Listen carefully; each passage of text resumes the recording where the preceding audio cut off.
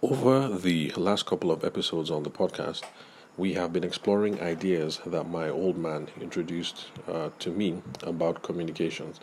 The first one, chiefly, being that communications is a cyclical process and is not linear. So there's a feedback loop that goes from me to the person I'm sending the message to, and depending on the cues that I get back or the lack of cues that I receive, I now know whether my message, my effort at communicating, and I'll know whether it was effective or not, and if I have to go back to the drawing board and then begin the whole process over again.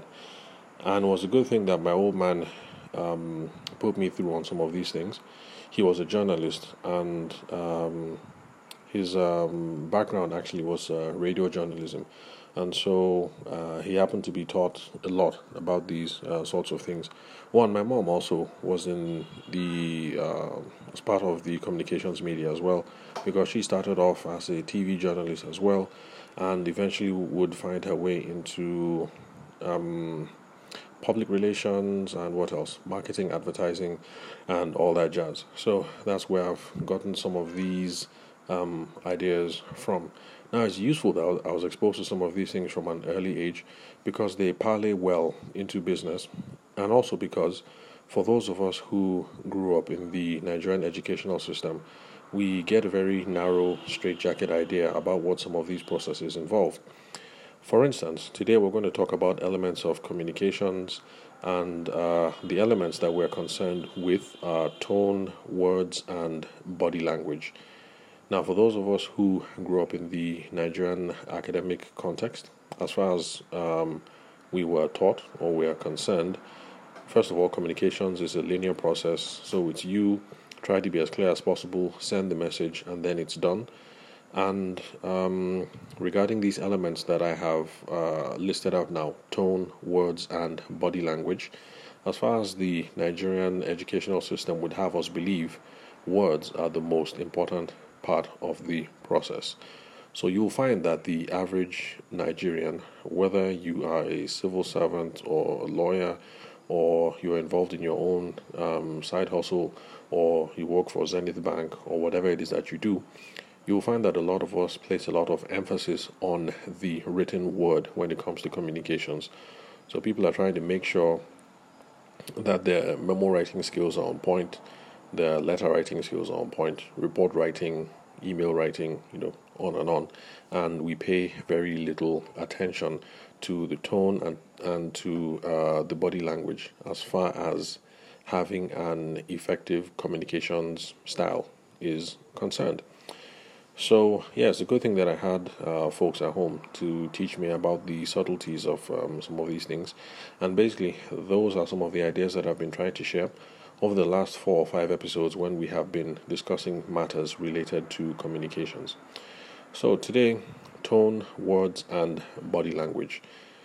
I've already said that those of us who grew up in Nigeria assume that words are the most important part of the process, but there has been some research in the American context. Anyway, I don't know if Nigerian communications professionals are writing about these sorts of things, but there's some work from a Professor Albert Mehrabian, I think.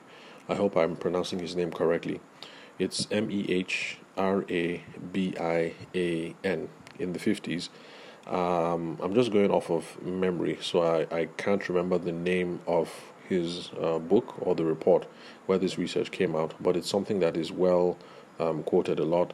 So if you Google Albert Mehrabian, you should be able to find more details about this interesting research. Now, the pivotal point of the research was that the Albert Mehrabian and his colleagues found out that when you're looking at the impact of the message, that words account for only 7% of the effectiveness. So bottom line, those of us who have been looking at communications from the Nigerian context, at least how we were taught back then in primary school all the way through to secondary school and university, focusing on your memo writing skills or your letter writing skills, trying to keep your email writing skills on point, trying to keep it all professional and all whatnot, you are only being at best effective to 7% of the 7% of your capacity. Let me put it that way.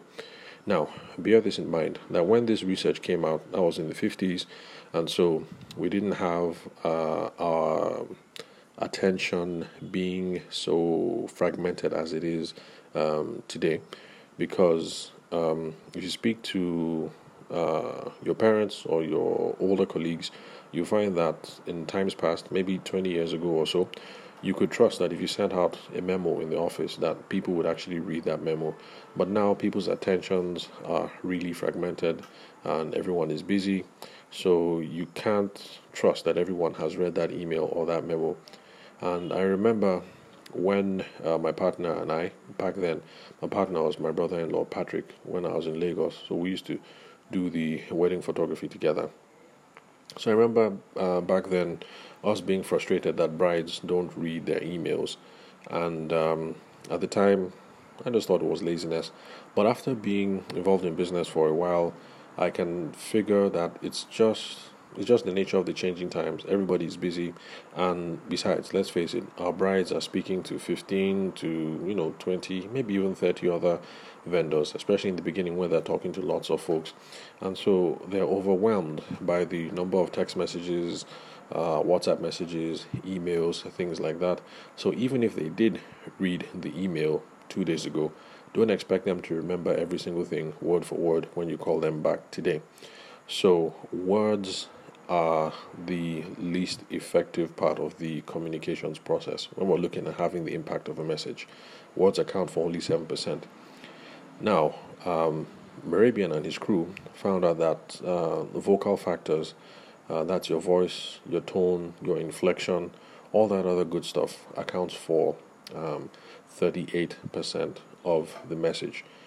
So for those of you listeners to the podcast who are married, I'm sure you know this part intuitively already, that your wife can be saying one thing, but with the tone of her voice and the inflection that she's using, you kind of get the hint of where she's actually coming from. So she might be saying ABC, but the voice, the tone, and the inflection, you get the subtext, and you know that there's DEF there. And so it's the same thing with our brides as well. So you could be speaking to the bride and you ask the question that, okay, so if this is my understanding of the whole process, this is what you want for the plan, this is your vision, and so in planning your wedding, we're going to try and achieve ABC. Is that correct? So your bride might say, yes, you are absolutely correct. That's what she might be saying. But if her inflection is more like, yes, that is correct, then I'm sure you know that since that yes was a little hesitant, you know that you have to press some more, go back to the beginning if you're a wedding planner, to be sure that you actually did understand what her ideal vision for the day is going to be. So she said yes, you don't just focus on the words, the inflection and the tone that you used are enough in this context to give a hint that perhaps something is missing. Maybe you didn't understand her vision for the wedding properly, or it's possible that you understood the vision, but that the proposals that you have come up with as the wedding planner do not adequately reflect how she wants the wedding to be on that day. So, words only 7%, whether spoken or written. We should be paying a lot of attention to tone and to inflection. Now, the mother load of the whole thing now comes when we're looking at non-verbal communication. So Merabian's crew, doctor, or is it professor? I really should have done some more research before coming on the show today. Be that as it may, remember that you can Google and you'll be able to find all the details of the report out there. Should be all there on the internet. So Mr. Merabian and his crew found that non-verbal cues account for 55% of the whole process. I'm not going to go into details on what non-verbals constitute, but let's just substitute non-verbal here for body language. So body language is a huge part of the whole process. So if you're coming at it from how we were educated in the Nigerian educational system, then you're going to misroad, in quotes, as we like to say, because you'll be paying a lot of attention to the words that you're using, and you're going to keep wondering that what is wrong with this bride or what is wrong with this groom? Why are they so dense? It was in the email. Why didn't they get the message? You have to look out for the tone and the inflection. That's 38% of the process of communicating. And you have to look out for non-verbals as well. That is 55%. So when she said, yes, you are correct, was her inflection, did it sound uncertain? What was her body language? Was it open? Was it closed? Did she seem nonchalant, not engaged?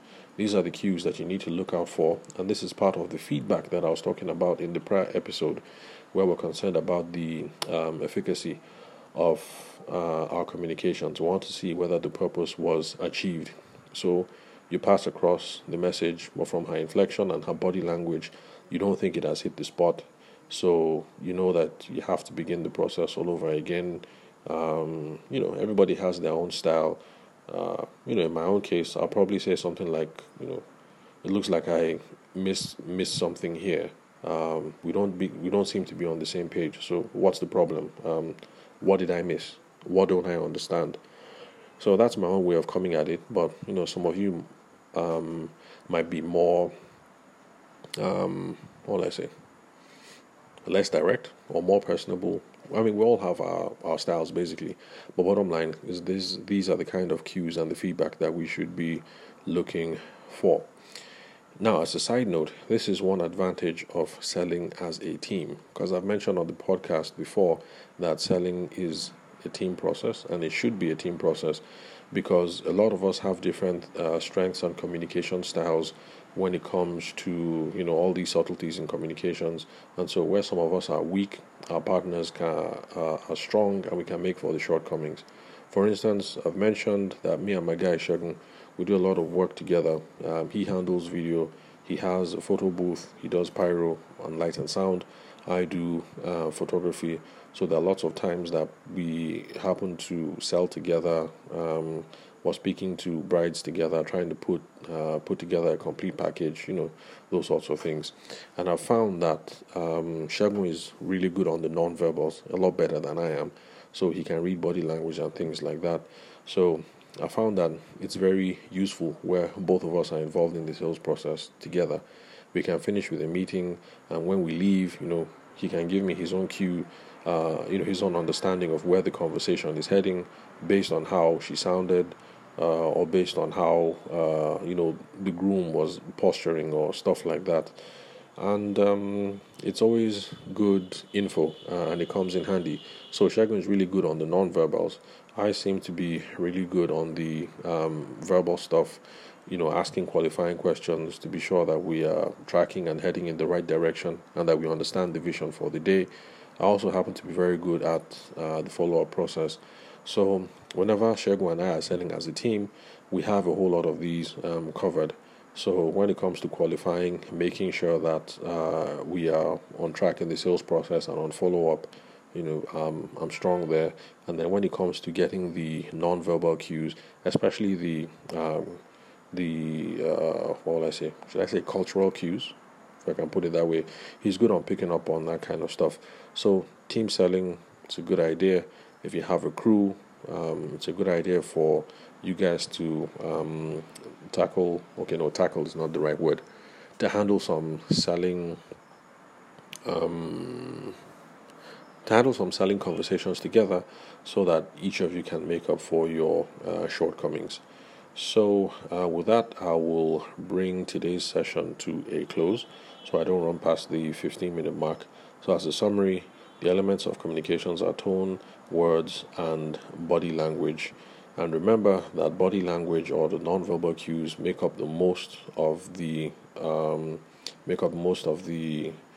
communications process. So a lot of the feedback that we're looking for is in the non-verbal aspect. And also, that also means that we also have to be careful about our own non-verbals as well when we are communicating, because we could be using words that make us try to sound upbeat and engage and stuff like that. But if our non-verbals show that we are lax or that we can't be bothered, then we're not going to have any effective communication going on there. So for those of us listening to the podcast who are products of the Nigerian educational system, this is something that we need to relearn, we need to rewire, we need to disabuse our minds of, that it's not our writing skills that are key, but it's all the soft stuff. The non-verbals, 55%, the vocal, the tone, inflection, that is 38%. Words is only 7% of the communications. So it is possible that you've gone through school, primary school, secondary school, university, and you were really, really, really good at the written word. Your emails are on point, your memos are on point, and all that. It doesn't necessarily mean that you're going to try and is going to lead up to a sale at the end of the day. So, thank you very much for listening to the Sales for the Nigerian Wedding Industry podcast. I'm your host, Abuja-based event and wedding photographer, and I'll catch you guys at the next recording.